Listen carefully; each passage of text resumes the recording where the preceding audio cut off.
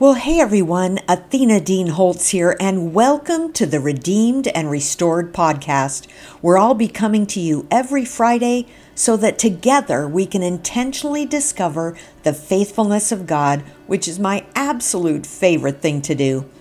Every week, I'll bring you encouragement to see God working all things together for good. From scriptures to devotional excerpts to song lyrics to personal examples from my journey through redemption and restoration. Joining this community on a regular basis, where it's okay to be real and throw off our masks of perfection, will not only encourage you, but will motivate and stir your hearts and just possibly leave you forever changed. In times like this, we all need to be encouraged as we face the challenges, difficulties, and losses of this life. So I look forward to growing right along with you in authenticity and transparency as we endeavor to find the faithfulness of God in our everyday lives.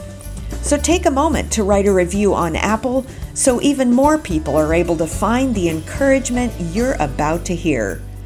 Each episode is broadcast on my YouTube channel before it's converted and brought to you in this audio format. If you'd like to get in on the fun and giveaways at my YouTube home, join me over there at Athena Dean Holtz for even more encouragement.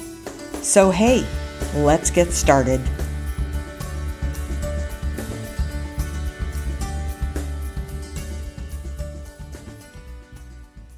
Well, hey everyone, Athena Dean Holtz here for our very first edition of Redeemed and Restored.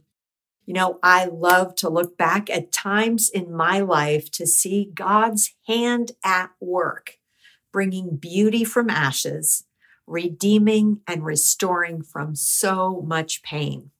Today, as I introduce you to this new weekly message, I'm going to provide you with some steps that I believe will help you sharpen your spiritual vision.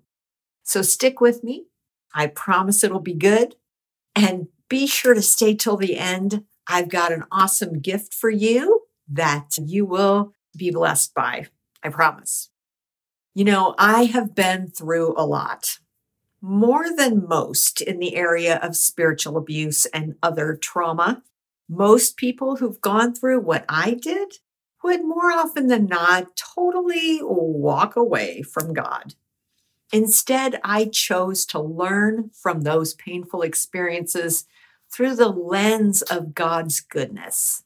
A few months ago, I took a trip to visit my firstborn in California, and I was having issues with my contact lenses, so I wasn't wearing them. I wasn't even wearing any glasses. I'm out there on the curb outside of the luggage place, and the car it looked vaguely familiar, pulled up to the curb, and I couldn't see the driver, and I didn't really want to walk up to the car. Like, what if it was some creeper or some guy? I didn't want to just walk up and look in the window. So I just stood there with my bags and kind of watched for movement, and all of a sudden I sensed something. And so I started kind of walking in that direction, and I began to recognize his shoulders shrugged up and his hands lifted like, "Mom, what's wrong with you?" And it was actually pretty funny at the time, but it can become serious when we cannot see spiritual truths with clarity.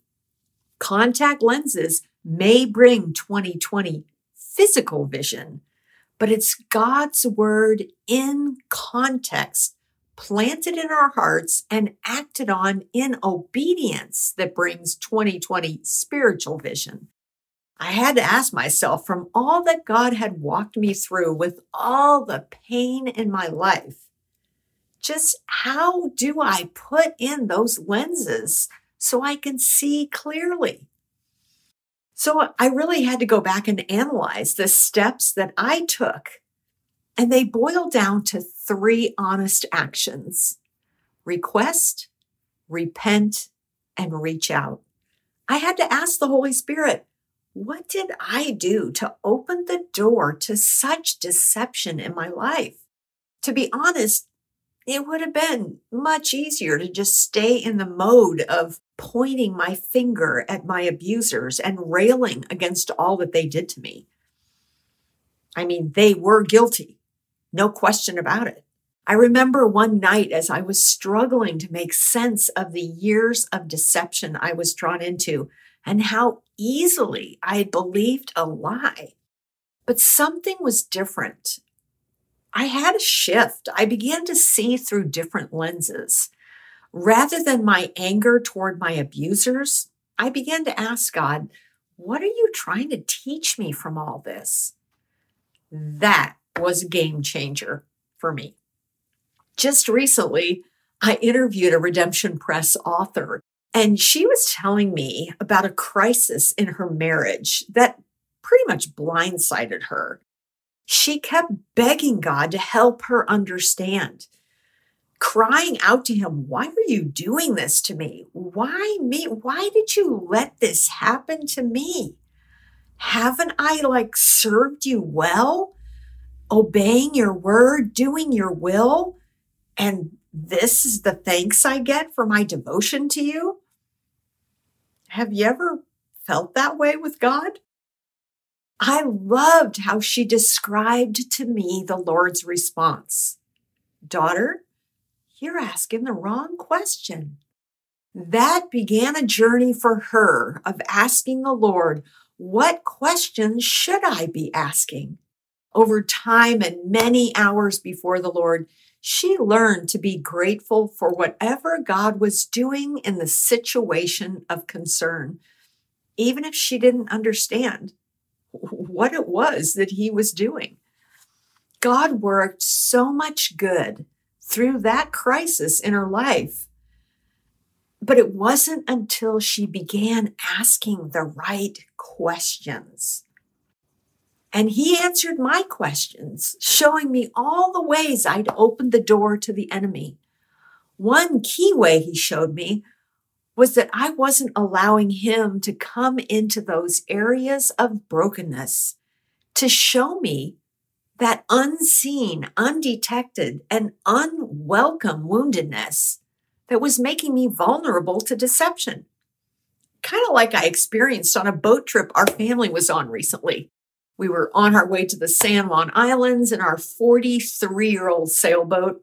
We were motoring through some of the waterways. We were kind of headed up to Deer Harbor, and all of a sudden, a huge thud caused the boat to tip to the right, and then this horrible scraping sound and bumping, and that was followed by another thud, and I was sitting on the bow, so I had no idea what was happening, but everyone on deck was flying down below, to see how bad it was, to see if there was any water coming in. Whew, well, thank the Lord. It just dinged up the keel. But it made me ponder what happens when we have unhealed trauma in our lives. It's exactly like that. Below the surface, so you can't see it, but when something triggers or touches it, unknowingly, there's a reaction, and it's normally not a positive one. Why? Because the wound hasn't been cleaned out and healed up.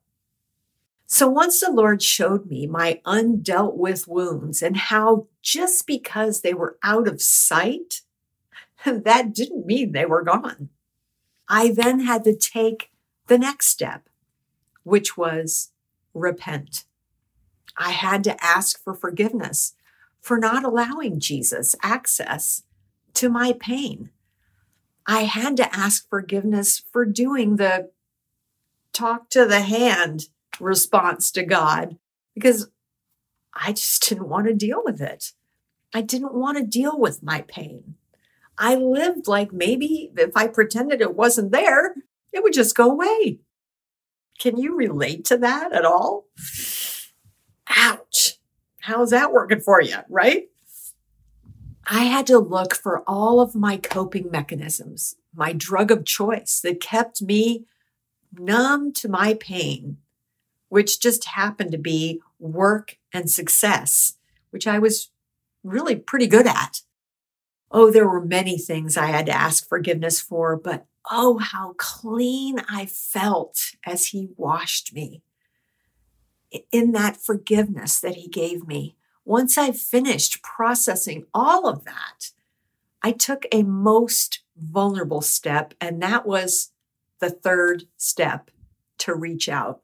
Rather than isolating, I needed to find those who were safe.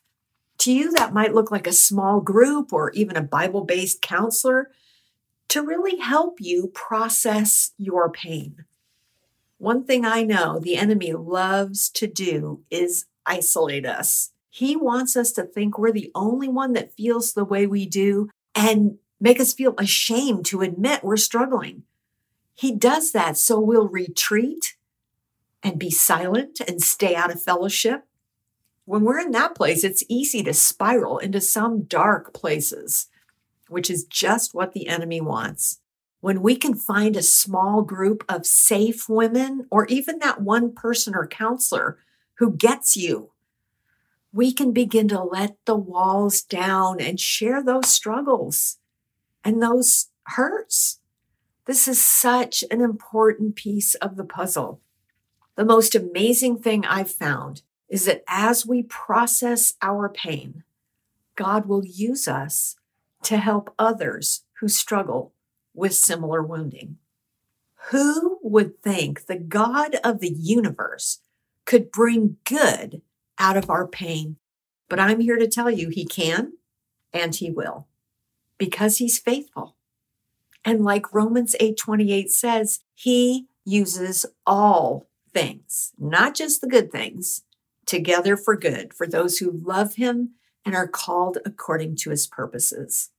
So we're going to start our journey together going through my memoir, Full Circle, Coming Home to the Faithfulness of God. We're going to connect all the dots that illustrate a gracious God who continued to pursue me even while I ran hard in the opposite direction of his ways. We'll discover his faithfulness in drawing me to himself out of the new age and my brazen contempt for the person of Jesus, and through many twists and turns that often led me off the straight and narrow path of sanctification and right dead straight into deception. So much of what I've discovered on this journey has shown areas of wounding from my childhood and young adult years that influenced me heavily because it hadn't been healed. So we'll connect those dots, unpack some of the lies that I believed, and perhaps you'll find yourself in my story and realize his redemption and restoration is for you too. During this initial time with you, I'd like to share a few thoughts and scriptures that this weekly video and audio broadcast will emphasize as we go along. When I think about what God has done in my life, the words redeemed and restored are what resonate. But I'm always like wanting to dig into the words that illustrate God's character. After all, I'm a writer, speaker, and publisher, so I'm a word girl. Makes sense. The word redemption is defined as deliverance, to rescue, retrieve, reclaim, recover, and release. When I consider the dark places I've been in my life, places like childhood sexual abuse, crushing rejection from my mother, teenage promiscuity, mind-altering drugs, Scientology, New Age, and the occult, abortion, marital betrayal, divorce, domestic violence, and crippling spiritual abuse. And even with all that trauma and pain, he has so gently lifted me out of the pit, and not only once. It just leaves me in awe of his goodness. With David, I can declare, praise the Lord, O my soul, and forget not all his benefits, who forgives all my sins and heals all of my diseases. I'm putting it in first person, who redeems my life from the pit and crowns me with love and compassion, who satisfies my desires with good things so that my youth is renewed like the eagles. For Jesus to redeem me from all of that agony and then restore me? Wow. Restoration is defined as the return of something to its former, original, normal, or unimpaired condition, making restitution of anything that was taken away or lost.